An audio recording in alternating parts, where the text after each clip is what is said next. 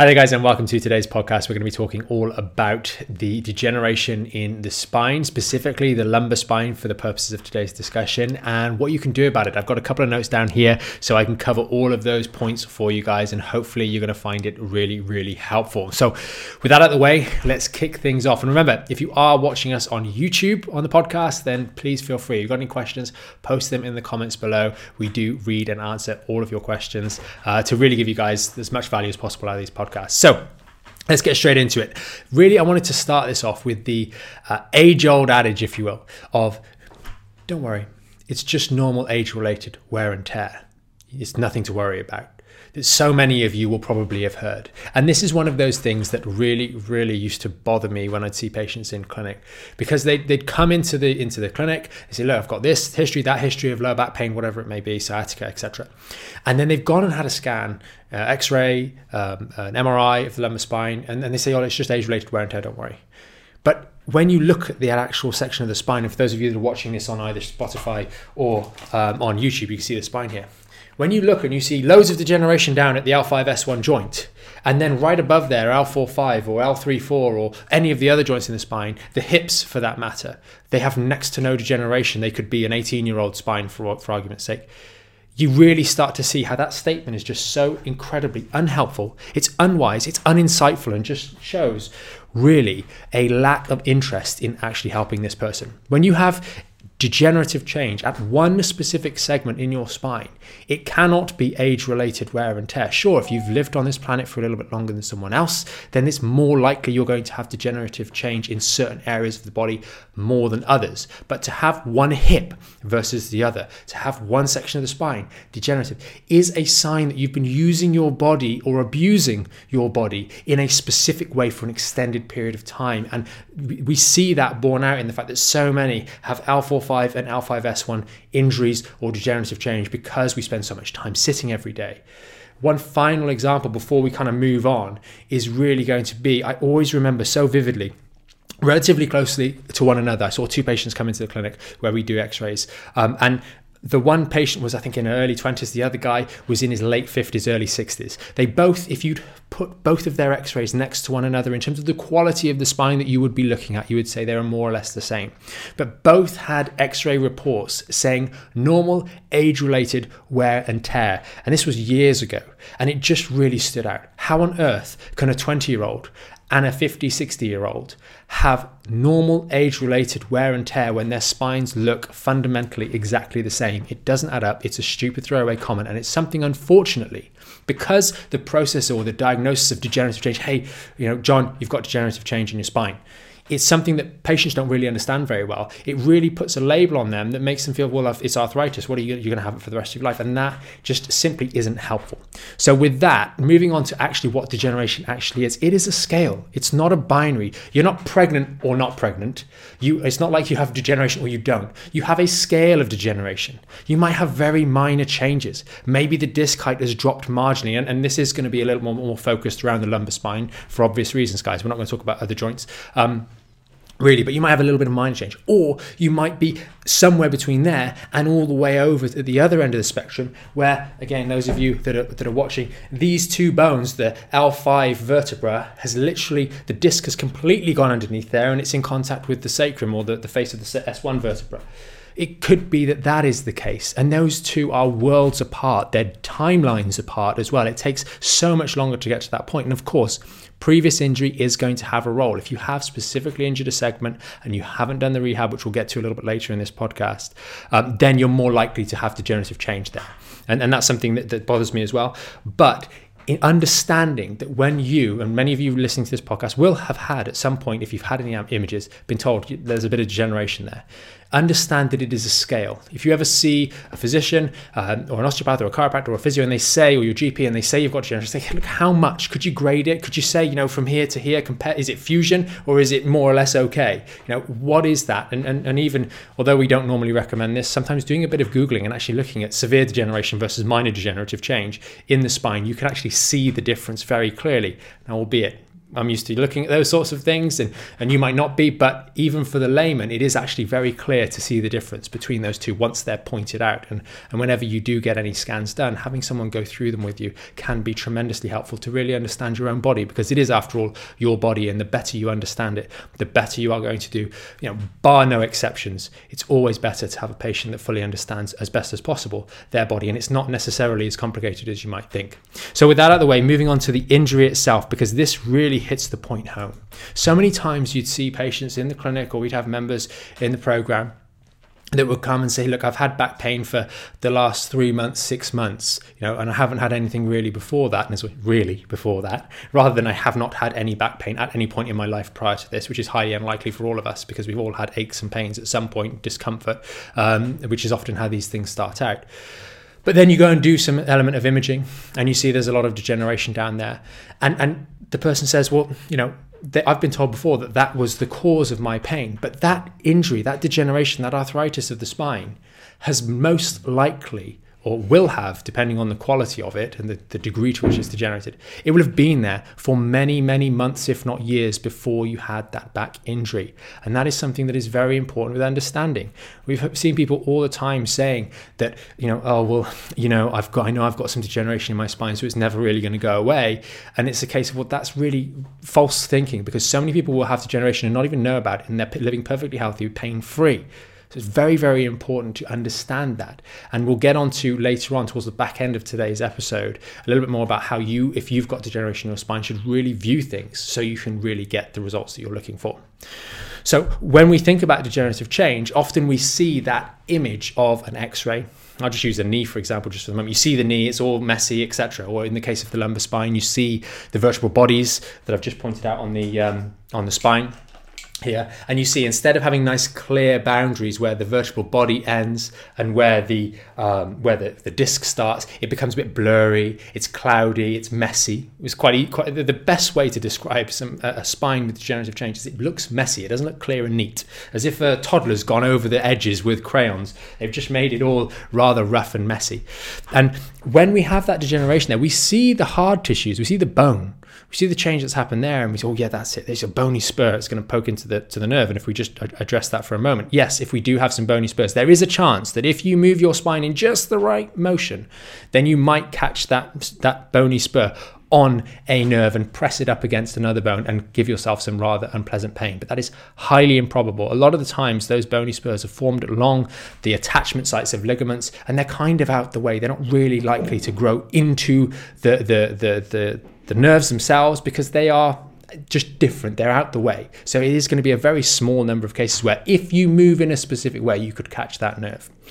But when we think about degeneration, we don't think about the soft tissues quite so often. We don't think about the severe degenerative change that's happening in those soft tissues, the repeat injuries to those soft tissues that have resulted in scar tissue developing. And if we take the integrity of those soft tissues and think about them as your trousers or a piece of clothing, you've got that clothing like what I'm wearing here, and we've got continuous fabric, continuous ligament, or a continuous muscle, or a continuous tendon. That's all the same tissue. It's got the same elasticity to it. It's got no tension points in it as it moves, as it lengthens and shortens and gets stress and strain put through that particular garment that we are wearing. But if we rip it and damage it, we put a patch over the top. And all of you will be able to see that when you move with that patch attached onto that piece of fabric, you will see tension points building up, points of further wear building up around that patch, around that point where it is adhered to the healthy tissue or the healthy fabric, where it changes from being nice springy fabric into the fabric of the patch, the scab tissue. And if we move over to the surface of our skin, we can see this in action when you've cut your arm at some point, your elbow. We've all done it at some point. We've fallen over at some point, even if it was a long while ago. We've seen that cut, and we've seen the scab tissue forming. And we've seen that every now and then, if you move in a certain way, you can just pull the edge of that scab away, that attachment site where the patch is being plugged in. It's weak, it's vulnerable, and you can pull away, and then it starts flaring up again. Well, too many of us, when we've had these injuries in our lower back, those soft tissues are the things that have been strained. They're the things that have been injured. Be it the disc fibers, be it the ligaments around the disc, be it some of the other soft tissues and capsular structures in and around the facet joints. They are the things that have been injured. And they've constantly had patches put in place. Now, the great thing about the human body, unlike that garment of clothing that we were talking about earlier, is that it will steadily break down that scab, break down that patch, and replace it with healthy tissue if you give it the time, if you give it the correct stimulation to do so. It will undergo that remodeling process. The thing is that unlike that surface of your skin, you can't see this happening. And unlike the surface of your skin, which turns over very, very quickly, those tissues inside your back are very, very slow to change. And this kind of moves perfectly on to the actual healing process itself. A lot of us have a lot with degeneration at those degenerative segments, have unhealthy degenerate soft tissue that we don't see, that is still there, that is struggling to go through a healing process, that is vulnerable. And that's why your rehabilitation and your exercises and your strengthening work is so very important. It is that strengthening rehab work, especially if you're doing strengthening work with load bearing, at the right time, of course, that starts to give the stimulation necessary for those soft tissues to start to heal up, the patches to start to be dissolved and replaced with healthy tissue, so that segment can be protected. The fact of the matter is, with dysfunctional scar tissue around those segments of the spine that are degenerative, it's not going to be doing its job of protecting that segment from further injury. And that is why when you're doing your rehabilitation, you're doing your core work to stabilize and provide extra support from the outside to try and stabilize it whilst you are going through that healing process. And all too often, people go through the healing process, they get halfway, they start feeling better. There's not really that much inflammation, and you think about the cut on the surface of your skin, it's puffy the first couple of days, but then it's just a scab, it's out the way, you forget about it. So you carry on doing all those things and you keep re-injuring it. You maybe stop doing the exercises and you're lucky for a little while, and then all of a sudden you flare it up and it goes back to square one. You must be consistent with your exercises. Doing strengthening based exercises, going for a walk or doing the garden, is not this.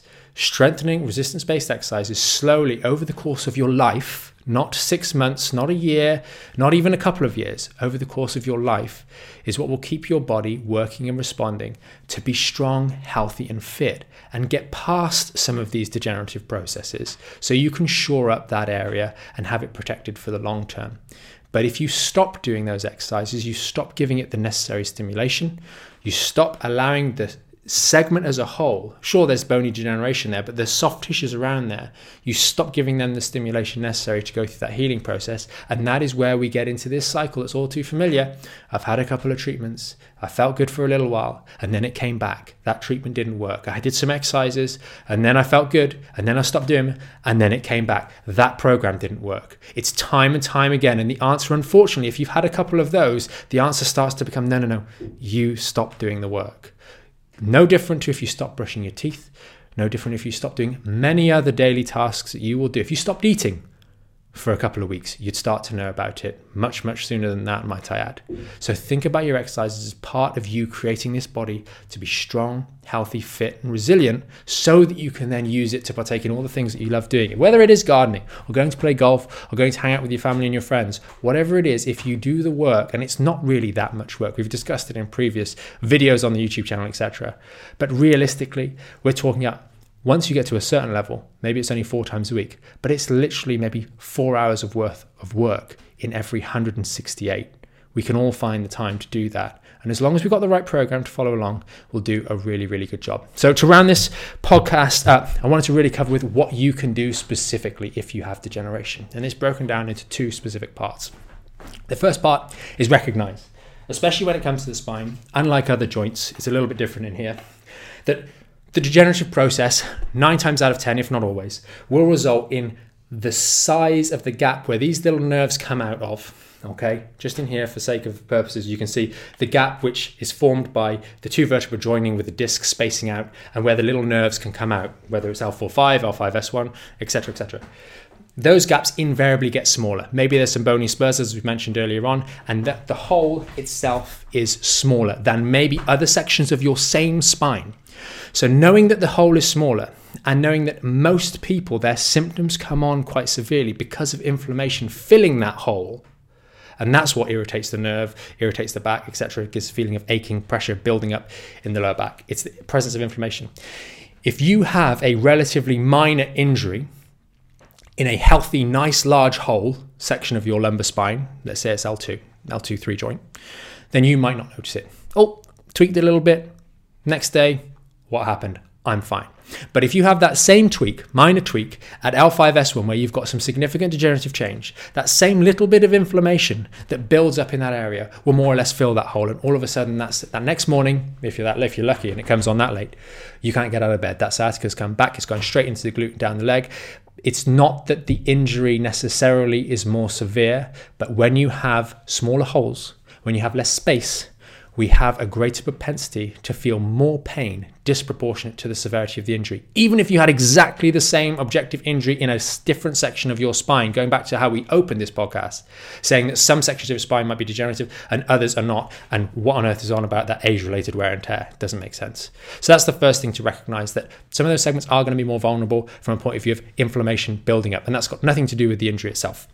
The second thing is, to the degree you have degenerative change or change in your spinal anatomy from the normal, especially if it's degenerative change or fusion or surgery or any of those sorts of things, you must be stronger, more resilient than the average. You must have better core control of your spine. It doesn't matter what age you are. You must have good hip flexibility, but not just flexibility. You need to have strength, because it's all well and good. Many people have good hip flexibility. We see them. But actually, when they get asked to use that hip flexibility, for example, for a squat, everything falls apart. So they don't have good control over flexibility, which is why strength comes first. You need to have those in levels greater than your average. And to be completely honest, nowadays we are not healthy and the average is woefully inadequate as is. We need to be stronger. We need to be more competent at the way in which we control and use our bodies. And that is true at any age. We've got people in the program that are in phase 4 of the Back in Shape program. And for those of you that don't know about this, there's probably some links in the show notes.